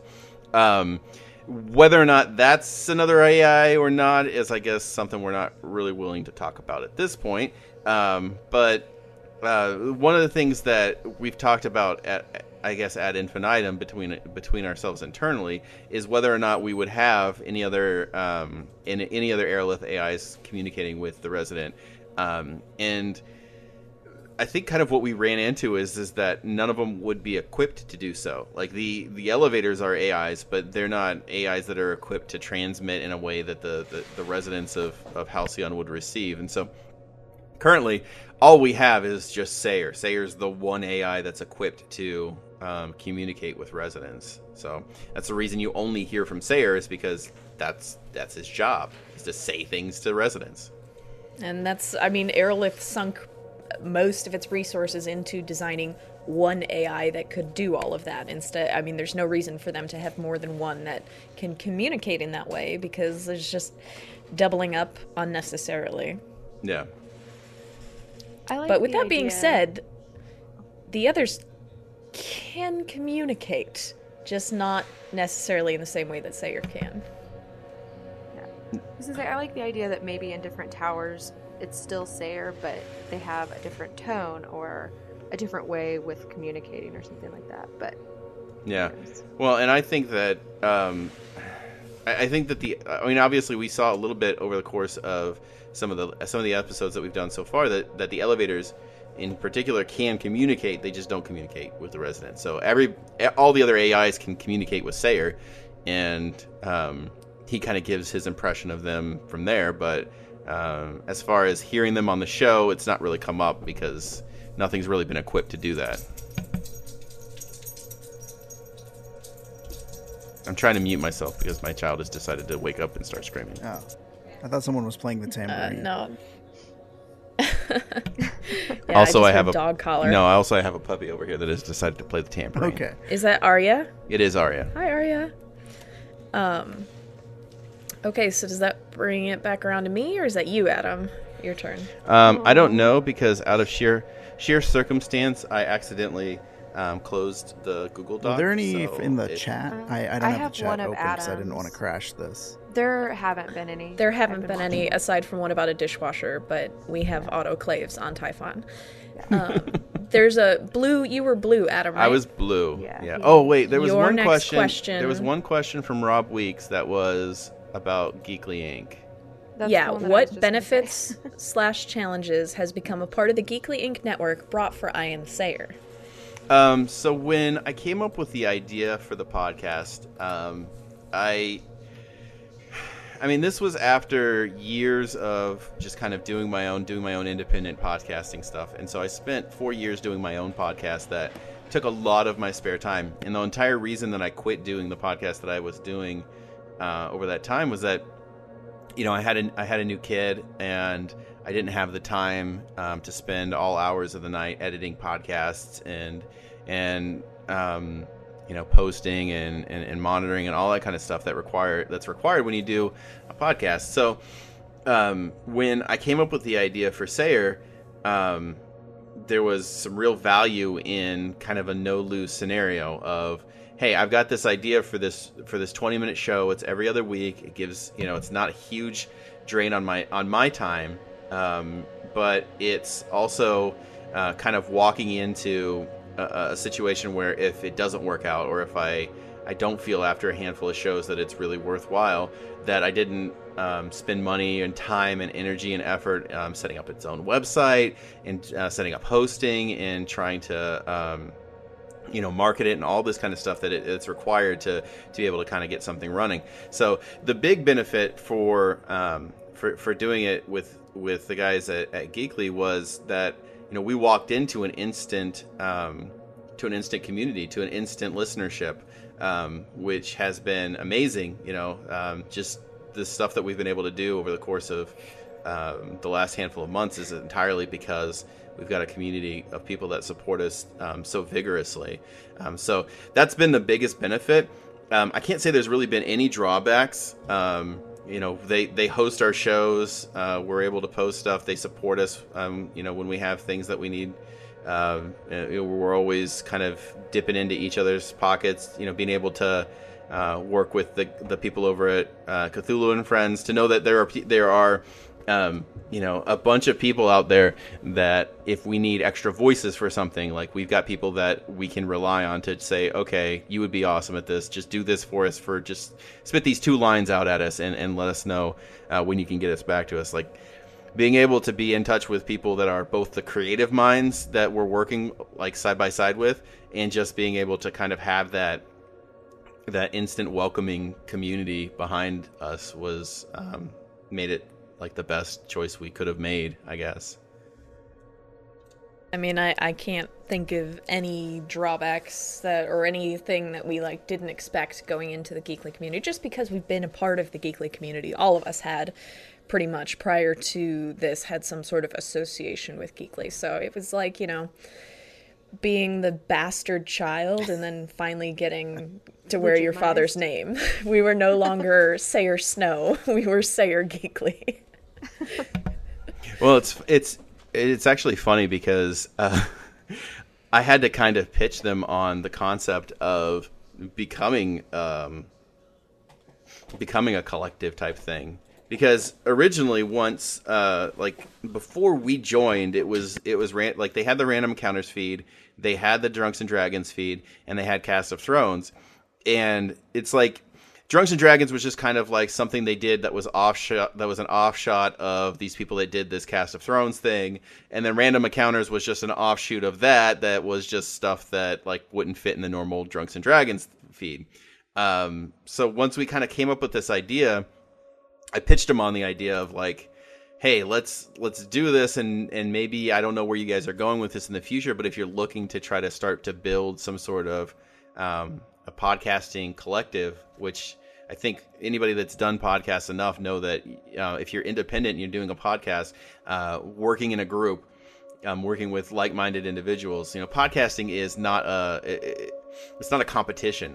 Everybody kind of can support one another, especially if you're independent. You're not fighting over listeners. There's so many listeners out there that listen to so many podcasts every week, that the more you guys that anybody that's an independent podcaster can work together with like-minded people, the more benefit you find out of it. So when we came up with the idea, I kind of pitched them on it, hoping that they were looking at kind of doing something more in the maximum fun type direction, where it's let's aggregate a bunch of really good shows together under this one umbrella, and then we can support each other and we can share listenership, and all of it's just kind of this stamp of approval of this is all good stuff that people that are interested in role-playing games and sci-fi and all that, and fantasy and all that kind of stuff can appreciate all together. And so I can't imagine, or I couldn't imagine at the time, it working out as well as it has for us. So, yeah, having built a site and an audience, a small audience, from the ground up, with a gaming blog and a comic, this was so awesome. I was so happy when you told me that you had been given positive feedback and that they were, interested in the show. Because it's just so cool to actually get to come in to something that not only is already established, but is something you're already a fan of, and become a part of a bigger picture, and working with people that are so cool and are giving you feedback on what you're working on in a positive way is just it's huge. I mean, it's a huge motivator for making the show the best it can be. I mean, it's a huge motivator to make sure we're getting it out on time. You know, it's like the last one I wrote, I was like struggling to get it out, and I just felt I was like crushed under the weight of the guilt of like, oh my god, if I don't get this done, you're not going to be able to record it in time and edit it in time, and that's going to be like horrible for the people that are listening and the other people on Geekly. It's just like, it's a huge motivator. I don't mean that to sound like a negative. It's actually a positive, because if you've known any people that write, even semi-professionally, lighting fires under their ass is very important. Like, there's a reason why I've only finished and self-published one short story so far onto Amazon. It's like, because finishing them and getting them out when I'm only doing it for myself with all my other obligations is not an easy task, you know. But when I'm working... No, but once you work for a company, quote unquote, and you make it a job, quote unquote, then it helps a lot. And I don't mean to cut off this vein, but I do know that your kids need to go to bed soon, and Nika has to go to bed soon. So did we want to, Adam, I don't know how late you could be up, but I've got all night. So if we want to go after, but do we want to talk about the comic now? In case I was going to say, I want to be here for that, because I might have a thing or two to say about the comic. Okay. All right. So go ahead, and I still don't have that drive up in front of me anymore. So I got it open. Go ahead and ask Ariel's question. All right. Ariel asking some good questions. If the comic happens, will it focus on just Sayer or another resident? Okay. So the comic, we're hoping it's going to happen. We're past the threshold where we need to make it happen, but you know, it's kind of a weird thing. Patreon isn't really set up to fund something of the size of this comic. It's an expensive endeavor, even though the artists that we're working with have been amazing at cutting us like an insane deal to be able to. It's crazy. We can't talk specifics, but if you saw them, you'd be like, "What?" Yeah. We cannot get into specifics like that, but the point is that creating the comic is going to be an expensive endeavor, and right now it looks like where we're at right now. If we are able to maintain this for the next handful of months, then we'll be able to do it. So hopefully we're able to put it out. Now, if we are able to put it out, we kind of have already got the overview. We've got our outline in place, and I can tell you a couple of things. I can tell you, first and foremost, that it will follow a resident. Obviously, Sayer will be involved in it, because it would be kind of stupid to create a comic and then not put Sayer in it in some way, shape, or form. It is going to be a prequel. I don't know if we've talked too much about that or not, but it's intended to kind of happen before even episode 1 happened. So it's gonna tell us kind of the travels to Typhon for a specific resident, and I can also, this is probably giving away too much, but I can also say that it is gonna follow somebody that we have heard about on the show before. So excellent. Have we talked about how this came about at all, or do we want to get into the comic in general? Yeah, I mean, let's talk about that. So, like, because I used to do comics, I was like, it would be cool. A comic. And you were like, you know what? I think you're right. So I know a lot of artists from the comicking days. There's a guy named Colin Panetta who he and I go back pretty far to when both of us were kind of first getting into webcomic stuff. And he does a lot of dark, creepy, like he was doing a comic that has some very interesting monster designs, like that you don't really see elsewhere. And I thought his art would be perfect for a Sayer comic. So I approached him about it, and he really liked the idea, but because now he actually has a day job and still does his own comics, he said, my time is really limited right now, I'm like trying to get my own stuff out. And I'm like, yeah, that's totally understandable. But then he's like, but I know Jim Lawson, so like maybe we could talk to him about it. And if you're not familiar, Jim Lawson did the Teenage Mutant Ninja Turtle comics for how many years? Like a lot of years. 20 years. 20 years. Most of the comics. All the Mirage.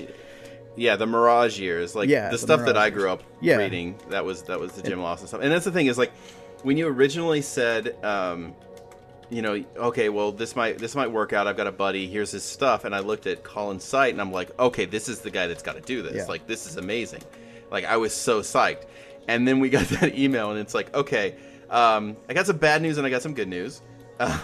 Bad news is that Colin really doesn't have the time to fit this whole project in. Good news is he's got a friend that was interested in doing it. P.S. His name's Jim Lawson, and like I'll be the first to admit it. I was not huge into comics as a kid. I had a handful, but not like huge. But one of the things I was big into was the Ninja Turtles, and I did have plenty of Ninja Turtles comics. And so it's like, it was crazy because it's like, this is somebody I actually read, and given my meager exposure to comics, the fact that somebody whose comics I read as a kid is going to be drawing our comic it's insane. Yeah, and I don't remember the specifics of how they met. It was, and so if Colin hears this, I'm sorry if I messed up your meeting Jim Lawson story, but he was somehow referred to him for helping them after Mirage was closed. Like, I don't know if he already kind of knew him or he was introduced at some point, but Colin was actually like the guy that got brought in to help them kind of like go through all their artwork that it was in Mirage Studios, and kind of catalog things and make sure things were stored properly. And he was telling me when he walked in, it was like an artist's worst nightmare, seeing some of your favorite artists' work just kind of strewn around an office building, like not in any kind of protective storage, just kind of stacks of papers with original artwork. And he kind of helped them get all of that in order, and they became friends that way. And they've actually done so Jim will be doing penciling if this happens, and Colin will be doing inking. And I think we've linked a couple examples of a few things they've done already with that, and the end result is pretty amazing. So yeah, it's nice to be able to like talk this up as much as we can, because it's like we're not tooting our own horn at all. This is just how good they are at their craft. Yeah, and we're super excited to be able to do that. So if we get to where we need to be, all the patrons are going to get... We think we're getting there. I mean, we're there. We just have to maintain at this point. Yeah. If we're able to maintain, then we're going to be able to put out a really cool comic in PDF for all the patrons, everybody that's backed us. I've been toying with this, and I'll mention it now. The reason that we had kind of set this price point, we did all the math on this and set it at 5 months, is because we didn't want it to stretch too far out into the future. We didn't want it to be a year down the line when we're putting out this comic. But the realities of where we are price wise is going to put us probably at about like an 8 to 9 page comic, which we really haven't talked too much about, like length and where we're going to be with it. I'm toying with. We've kind of hit our final milestone, but we're actually pretty darn close to 300.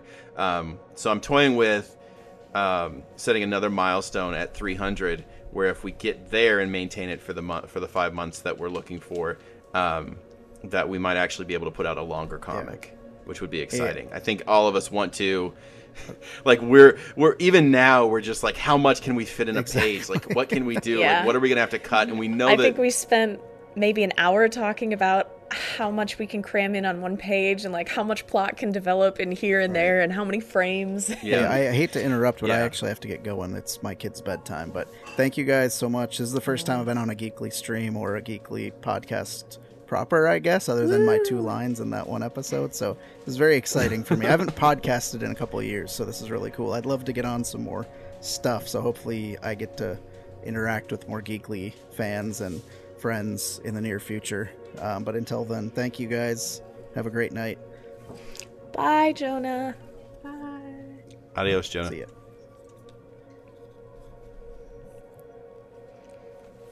Nika, is it your bed-bye time too? Yeah, it is. I didn't know if we were finishing up or if you guys were going to keep going. I'm probably... There is one more question I wanted to tackle for sure, but I mean... No, I don't have... It's up to you. I don't have much more show left in me either. I think we're kind of coming into an end here. So if there's one more that you want to tackle while we're here... Yeah, and I actually didn't see this originally when I had scrolled through, or I would have started. This is from Rob Weeks again, and it is magic and mythos part of the I Am SAYER universe? Oh, that's an interesting question. it is. And it was different from everything else we got, so I wanted to pull that one out and tackle that one. It's weird because I know it feels like one of those things where it's like if we answer this question definitively one way or another, we're handcuffing ourselves. Mm-hmm. We haven't done anything magical so far. I don't know if like what you traditionally think about as magic is something that, I mean, we are really beholden to physics, like to the point where. Well, I know Rob is a big Cthulhu and Friends friend, so I think maybe when he talks about mythos, he's talking like Cthulhu mythos, right? And that sort of magic. And I'm answering this on kind of in separate forms. So first, talking about like the magic aspect of it. I mean, we try to ground everything in realism as tightly as we can. I spend an ungodly amount of time researching math. Horrible things, just the worst things, to be able to do the show. Like, I'm on so many government watch lists now at this point just because of the stuff that I Googled to figure out, like, how much flesh weighs. You know, things like that you shouldn't really need to know. And always, whenever Adam tells us he's doing math, we know something awful's going to happen. Like, whenever he's trying to work on a math problem or figure something out, you know something bad is going to happen. Yeah. It's like either somebody's carving something off of themselves or they're going to be set in isolation for about 300 years. But to talk about the mythos side of things, it's actually happened already. It's kind of already happened. We have cultists or a church, if you'd like to think of it that way, but you can think of it either way. And the Stairwell of Lang Lang is, if you know anything about mythos, I don't know how it's pronounced because I've read about it, but it's spelled Leng, which is a plane, I guess, of existence that's used in a lot of Cthulhu mythos stuff. So when we talk about the Stairwell of Lang and the church that's going on in there, that's where kind of the mythos side of things is happening, and it's something we definitely want to touch more on in the future to kind of get more information as to what's happening there. But that's some stuff that we've kind of added in that goes in that direction. Yeah, so I think that about sums it up, but that was a very interesting question that I saw that just caught my eye. So thank you everybody for the questions. It makes us feel good that we've got so many people that actually are interested in what we're doing and listen to us each and every other week. And thank you so much to everybody that's been supporting us on Patreon. Obviously, we would not be able to do the stuff that we're doing to the level that we're doing it without you guys being able to support us. So thanks so much for that. We're going to release this as our first, I guess, Patreon bonus episode. We've got some other ideas for how we're going to do some of the rest of them. We may do other Q&As in the future, but we're toying with the idea of some SAYER Q&As, so kind of more canonical Q&As, just people asking questions of SAYER, kind of like they did in that thread, and then SAYER advising them on that stuff. So that's one of the things we're toying with. And we've got some other kind of little ideas for things that we're going to do, but we've kind of committed to doing another 12 episodes this year. So this will be the first extra. It'll come out this Friday. And then every once in a while, every month or so for the next year, we'll be filtering in an extra one. So we've got that coming out. We've got the Fiasco template coming out. Yeah, it's in the Google Drive. Unfortunately, my laptop chose this week to fry, so it's got that on there, but I have rewritten most everything on there, and it is up in the Google Drive. We got to go through and format everything and make sure it's all good to go in a PDF with the correct fonts, because those were being silly, so we'll get that squared away, and then I'm excited to play Fiasco with you guys. All you Patreons, I am so ready to play with you guys. This is going to be awesome. And we're commissioning more music. We've got the first set of character art for the comic that's getting started on, hopefully over the course of this week. So all that stuff is looking to come out soon. So that's an exciting time for us right now, and it's all entirely based upon you guys' support. So thanks again for that. And that's it. Thank you guys so much. That's the show.